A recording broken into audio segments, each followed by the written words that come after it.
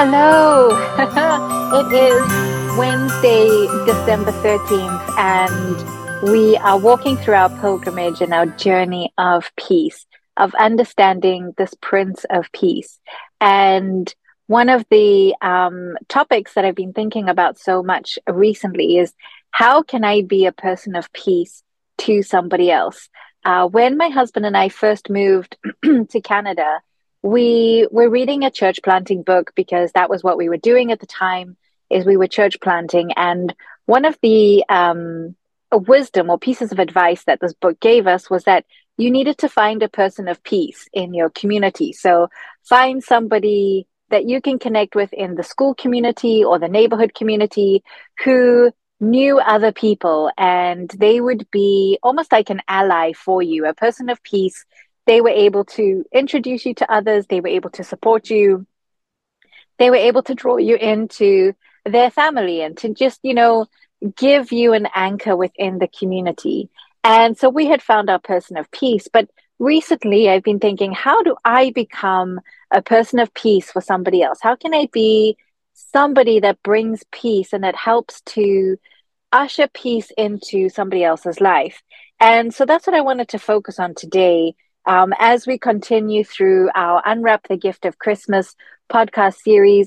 So, in the midst of our own struggles, in the midst of our own day to day lives, and maybe you're not struggling right now, maybe life is going really, really well for you, which is fantastic. And I love that. But I think in the midst of our day to day lives, it can often seem challenging to bring peace to other people. But the act of offering peace to those around us can also be a source of solace for our own hearts. So when we are able to bring peace to somebody else and we ask them, not that we ask them, but when we're able to bring peace to somebody else, we in return receive peace. You've heard that cliche saying, it's better to be the giver, not the taker. It's better to give than to receive. And this is the essence of our discussion today around being a peacemaker.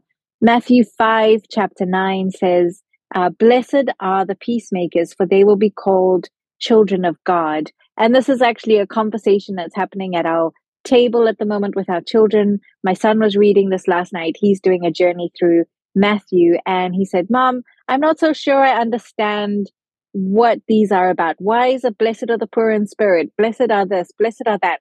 And this verse is, Blessed are the peacemakers, for they will be called the children of God. And being a peacemaker isn't reserved for moments of personal ease. It's also not reserved for those that serve in the UN or those that serve in government or those that work for charities. That's not their only job. Each one of us have the ability and are called to be peacemakers in this world.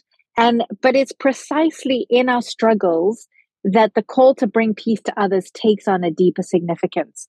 I know that you have read story after story, especially like if we think about World War II and times of trouble and times of war zones, when somebody else who's been struggling reaches out and helps another person despite their personal struggles. And as followers of Christ, we're called to extend the peace we've received, even when our hearts may be heavy. I know that this flies in the face of everything that is said in culture today. You can't pour out of your cup if your cup is empty. You have to take care of yourself first if you want to take care of others. And these things are not wrong. If, we're in the airplane and the emergency oxygen masks falls, it's not wrong to put your mask on first. But it is important that while we're putting on our mask, we are cognizant of those around us that need help, that need assistance. We can't just put on our mask or fill our cup and not be aware of those around us that need filling. So even if our hearts are heavy, we have the capacity through Christ to extend peace to others. It's natural to wonder, how can I help someone else when I'm struggling by myself? I don't have the capacity to do this. And the truth is, your own struggles can equip you with empathy and with understanding of the pain that others might be experiencing. I think that for a practice that I've always had for myself is trying to gain perspective. And I don't try to gain perspective in order to minimize what I'm going through, but I gain perspective in order to show me that if somebody else is going through something worse, I know I can get through what I'm going through right now, you know. I say this to my husband all the time. If we're struggling through a particular parenting season, we always bring the perspective of, you know what, they're good kids. They're here, they're talking to us, they're in our home. It might be a struggle in some of these things, but there is so much that we have going for us, and having that perspective. So here are some practical ways that I just want to help you, that even in a season of struggling that you may or may not be in right now. Maybe you'll be in, in a different period of your life, but in those periods, even in the midst of our own challenges, we can do these simple things. And the first one is to listen with empathy. Being able to take the time to truly listen to others is a gift that not many people receive. I heard a teaching the other day about being able to connect with other people. And the first thing he said was, put the phone down. Put the phone down. Look at the person. And he said, imagine that you are the sun and these people need a tan on their face, or these people need a tan.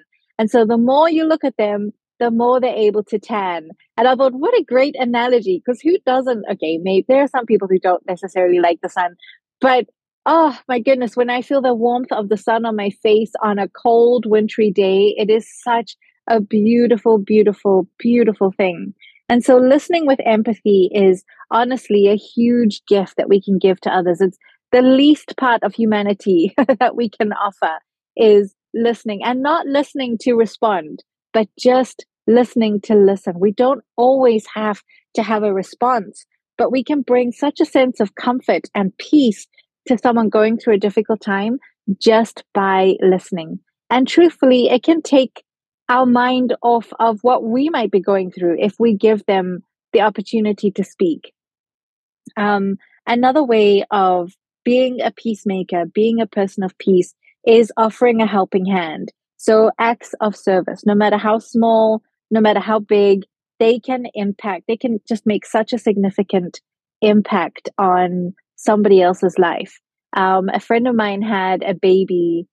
It was probably about a year or so ago, and it was baby number three. And I remember those days of two small children plus a brand new baby, and just, feeling that overwhelm of the dishes were piling up. And even though people had brought food that was just so kind and generous, that food had to be served onto something. There were plates and knives and forks, and the kids had to eat, and there was laundry to be folded. And my friend had this baby, and I just rocked up at her house one day, um, and was just like, I'm here. First of all, I need to see the baby. Second of all, don't worry about me. And I just went upstairs and helped cleaned up part of their home. I just did the dishes, put the things away. I folded up the laundry that was just piling up on the couch, because it was just, the couch had become the closet of, it was washed and dried, but it wasn't put away. And it was just a gift of kindness, of a helping hand. I didn't need a fanfare band, to say, yay, you're so kind, or anything like that. I didn't need a gift card or a thank you note. I just knew that that would be a huge offering, a helping hand, a small gift. And it could be running an errand or preparing a meal or simply being present. Your actions can bring a sense of peace to someone overwhelmed by their own circumstances. This one is one of my favorites, and that's to share words of encouragement. I love sending text messages or a little card that just says a kind word. And this can be a powerful source of comfort. A lot of people are forgotten by others, and a simple text message can rock somebody's world in such a way that they just feel so encouraged and seen and loved. And if we can just offer words of encouragement and reassurance to people we know that are facing challenges, and that's important. I have another friend who I know is going through something particularly difficult. I'll try and phone her, but she doesn't always pick up, and that's okay. And so I'll just send a message saying, you know what, don't call back. I just wanted to let you know that I'm thinking of you, that you are remembered, that you're loved. And I'm hoping that that simple gesture makes an impact in her day and brings a smile to her face. And then lastly, as brothers and sisters in Christ, the most important thing that we can do is pray for others. And lifting them up in our prayers is so important. We have no idea the impact that our prayers have in the spiritual realm for people around us. Lifting up their concerns and needs. I was in another Facebook group, and a friend mentioned that her son is in the military and he's serving in the Middle East right now. And immediately people in the group were like, hey, what's your son's name? I want to pray for him. And, this isn't, we can't send him money. We can't, it's nothing practical. We can't look after the kids or anything like that. But it was just, I know she walked away from that feeling so encouraged, because here were these people that she only interacts with on a social media level. And we were all saying, I'm adding your son to my prayers today. Thank you so much for telling me that. And I know she walked away from that feeling encouraged. Your intercession can be a profound way to contribute to their sense of peace. There have been so many times in my life where I've been able to send a message saying, please pray, please pray. And just knowing that there are other people around there praying with me through a particular thing has been more encouraging than so many other things. So while bringing peace to others is important, it's also good to navigate your own struggles with honesty and vulnerability. And I want to encourage you, if you're going through something by yourself, please don't. Please reach out to a trusted friend or family member or a pastor, a spiritual mentor, or to me. I would love to hear from you. I want to pray for you, and recognize that you are not alone. And it's okay to ask for help. It's okay to say, hey, I can't figure out how to put on my oxygen mask. This elastic band is too sticky or tricky, or my hands are shaking and I can't do it. It's okay to ask for help. There are people who want to help, but they just don't know that you need it.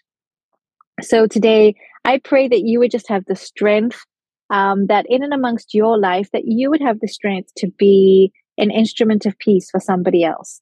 And that your actions and your words not only bring comfort for them, but that they bring strength and comfort for you, knowing that as you invest into somebody else, somebody is going to invest into you. I pray that our actions and our words are filled with the unconditional love of God our Father, and that as He helps us to navigate our challenges with grace, that that we would just be able to have patience in this waiting, that we would be able to have peace and kindness in our hearts, and that we know that the Prince of Peace reigns above all else as we go through these times.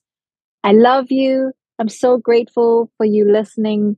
And honestly, if you need to email me, my email is Taryn, Taryn, at TarynDube, TarynDube.com. I want to pray for you.